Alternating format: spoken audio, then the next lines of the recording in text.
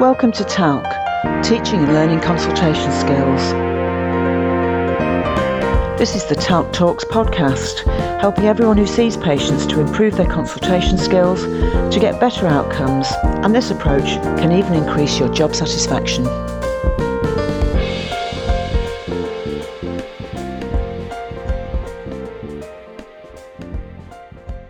Welcome to this TALC talk, which is part of TALC Module 2.6, Kindness, Consent and Communication.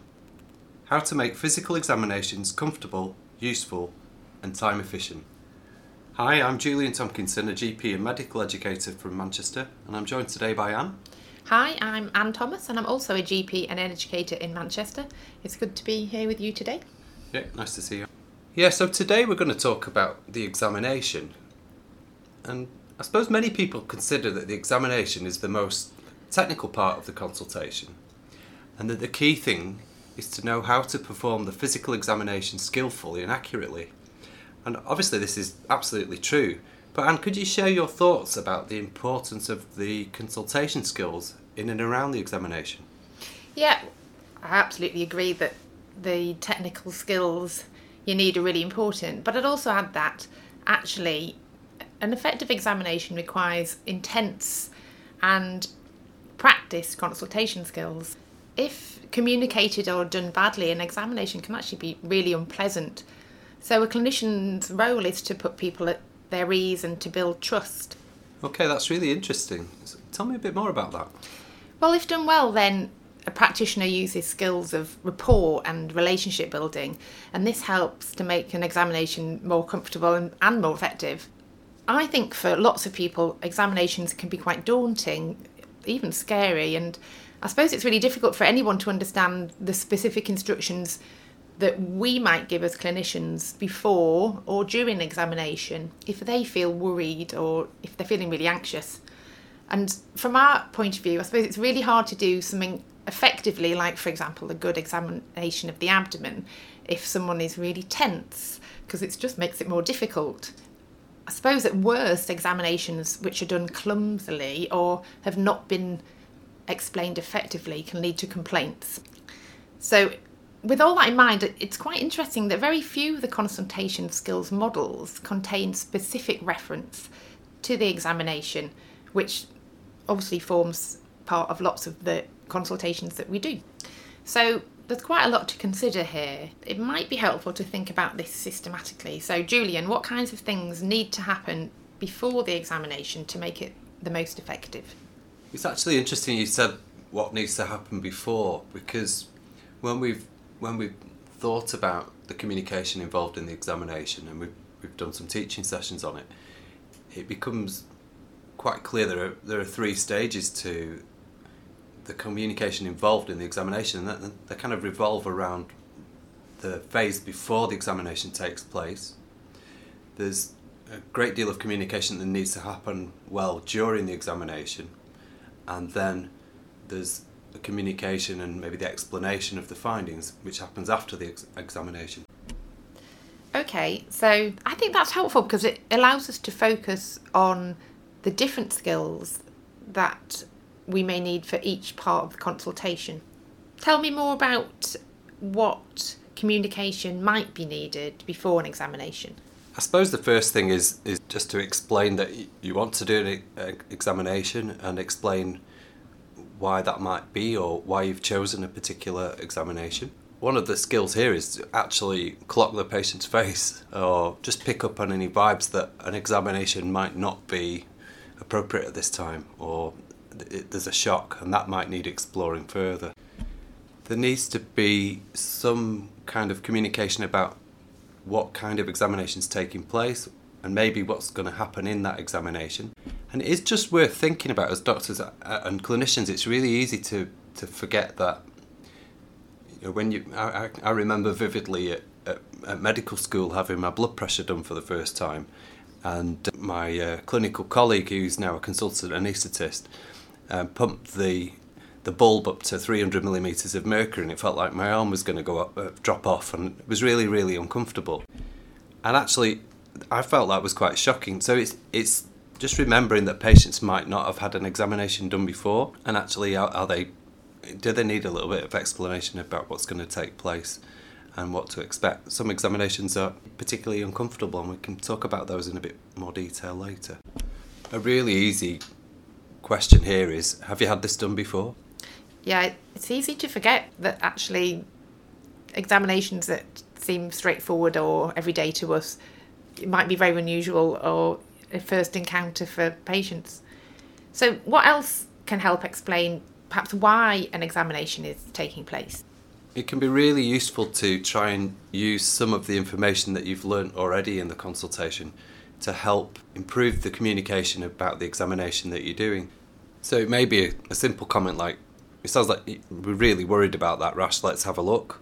Or, I can hear you really worried that pneumonia might have come back, and let's have a really thorough listen to your chest. Sometimes the examinations that we need to do aren't as obvious to the patient as they seem to us. So I'm thinking of examples like, I guess somebody who's got a really severe back pain, we might want to check for anal tone, or somebody who is vomiting blood, we may want to consider a rectal examination.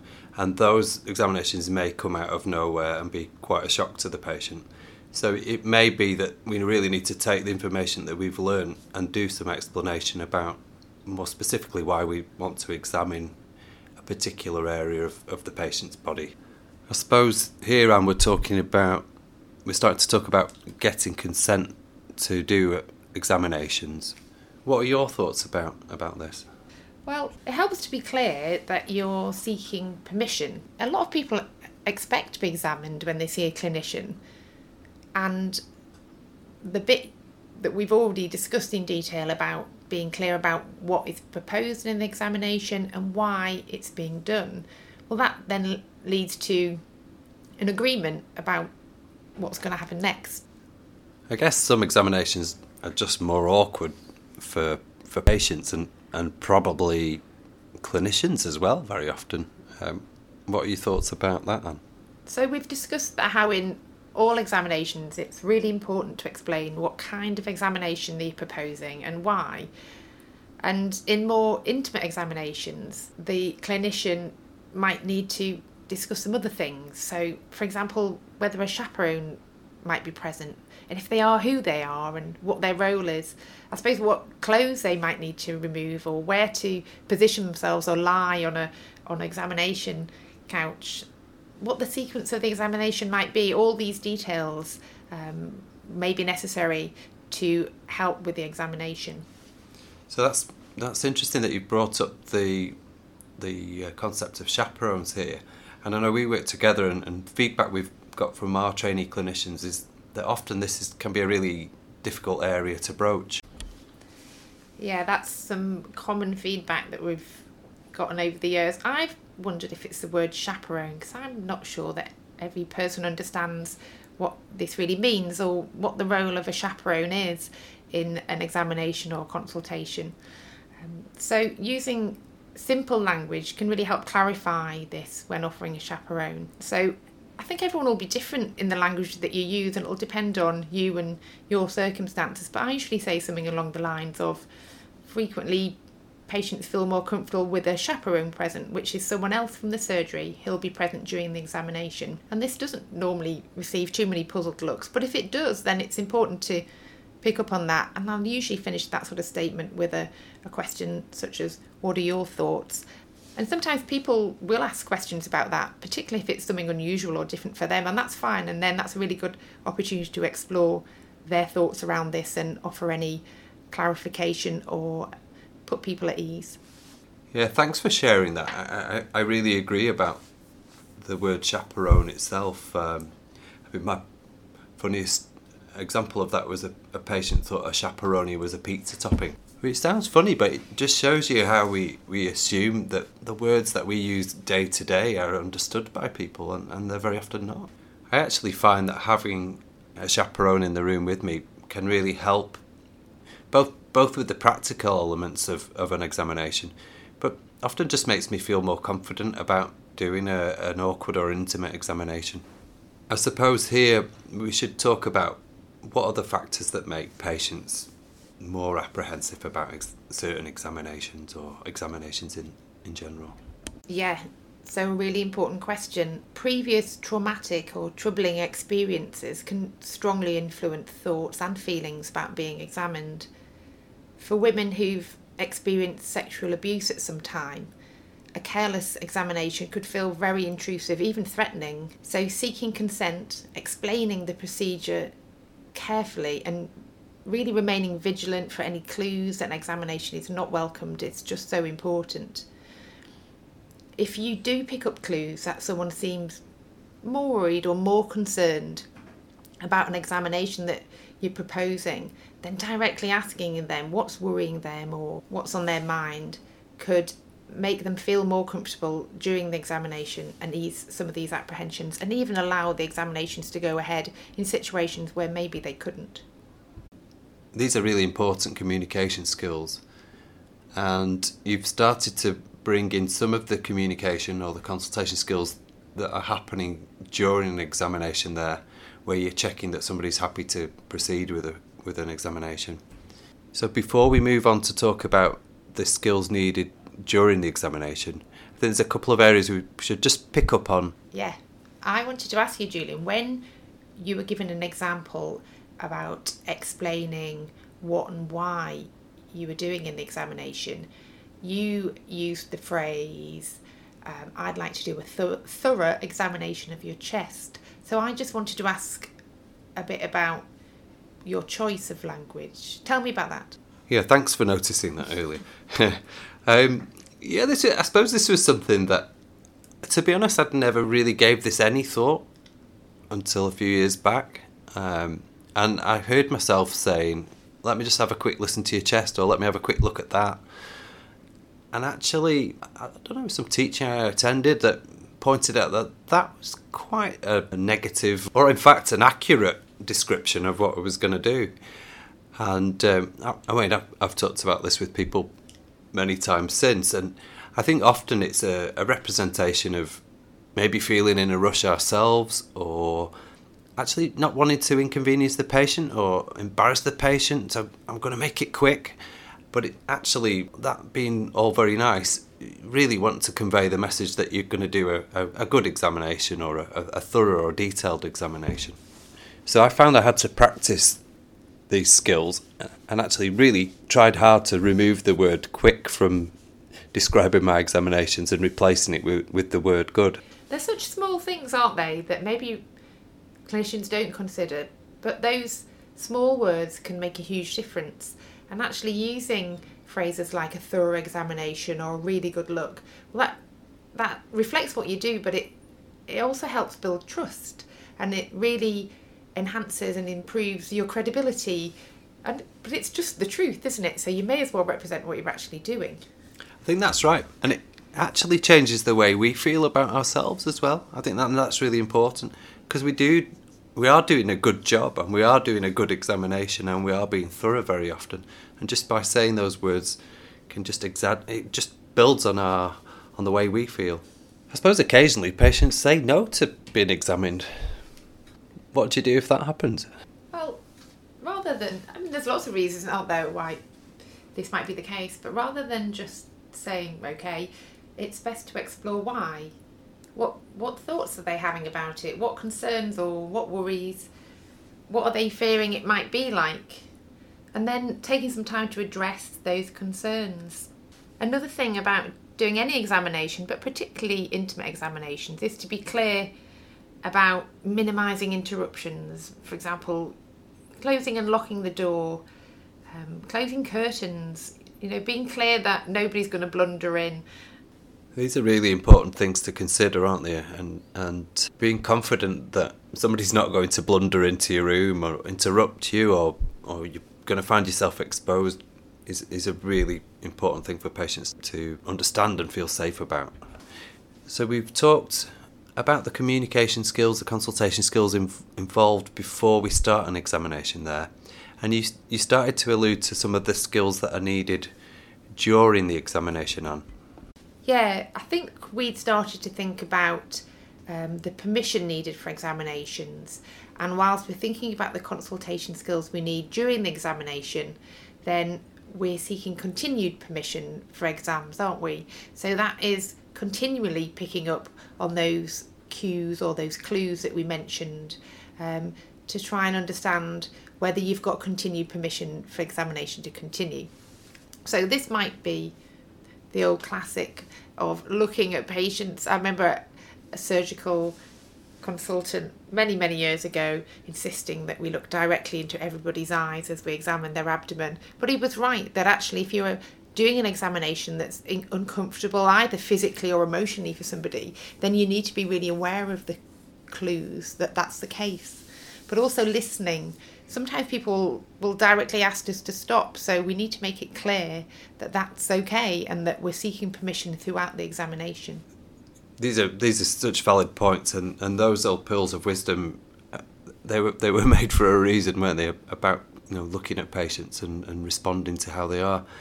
I guess sometimes people will say, "Can you stop?" And I think it's really important to respect that. But I suppose there are some situations where clinically, and I'm thinking maybe of an acute abdomen here, where a certain examination needs to be maybe uncomfortable, but it's really important clinically. And again, the key things here are acknowledging those issues, explaining why we as a clinician would prefer to carry on, and trying to then move on with permission, with consent. Obviously stopping if that permission's not granted. So we've discussed picking up on cues and clues there, listening, observing patients, and even started to talk about negotiation here. What other skills are needed during the examination, Anne? So if we've used effective skills before the consultation, then we'd be hopeful that patients would know what to expect during the examination. But it may be that we've got specific instructions that we need to give to do an effective examination. So if this is the case, then being really specific and clear with instructions, and I'm thinking about maybe having to move into a particular position, having to move on the couch or to remove a piece of clothing, being really specific and being clear about what's needed can be really helpful. We've talked a lot about the skills of preparing for the examination and communicating during the examination, and I suppose we're now at the bit where we have to think about how we actually share our findings, what we found during the examination. So Anne, what issues do we need to consider here? I think it is very individual, so it may well depend on who we're examining, the purpose of the examination, maybe the findings from the examination. So there's not really a one-size-fits-all approach. I suppose I'm thinking that often clinicians, when examining a child, for example, will provide a sort of running commentary for the parents' benefit, mostly, of the sort of normal findings, perhaps linked to a parental concern. And that's usual and fairly easy to do, and particularly easy if the findings are normal, and can be really useful in allaying parental fears as you go. And that can be really time efficient in communicating normal examination findings if there's a lot to do.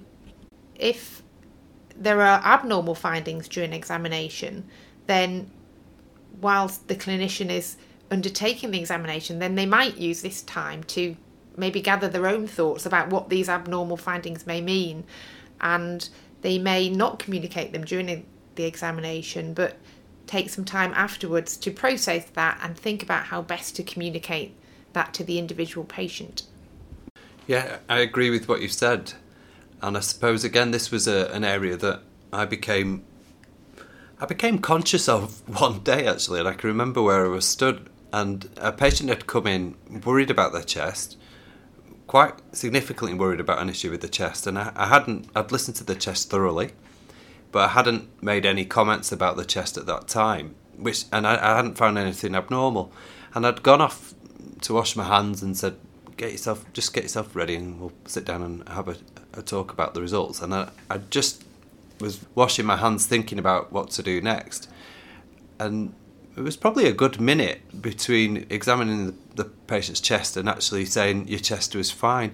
And that really struck me that I hadn't responded to that patient's needs in that consultation, and they looked really relieved, and that was such an easy thing to do.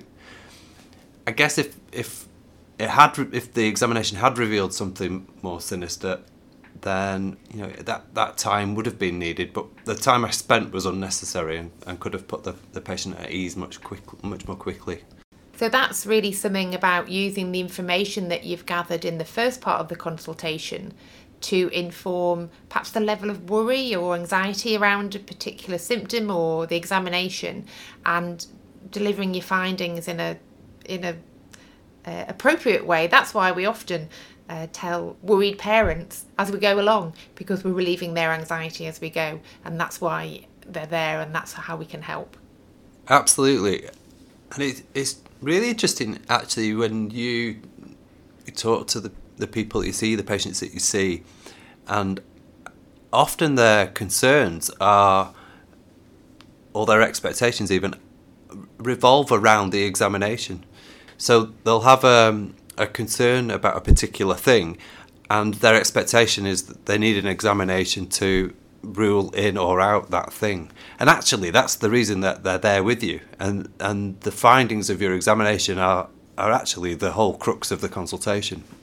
And this is pretty common, and I think we often underestimate how powerful the moment is when you're undertaking an examination in a patient's mind. So Anne, we just talked how important this area is. What other tips have you got for explaining examination findings? Well, we explored the skills of explanation in TALC Module 4, where we go into much detail about all the skills that are required, but it's worth recapping some important aspects here. So, linking your findings to a person's worries or hopes or expectations for the consultation is just so important.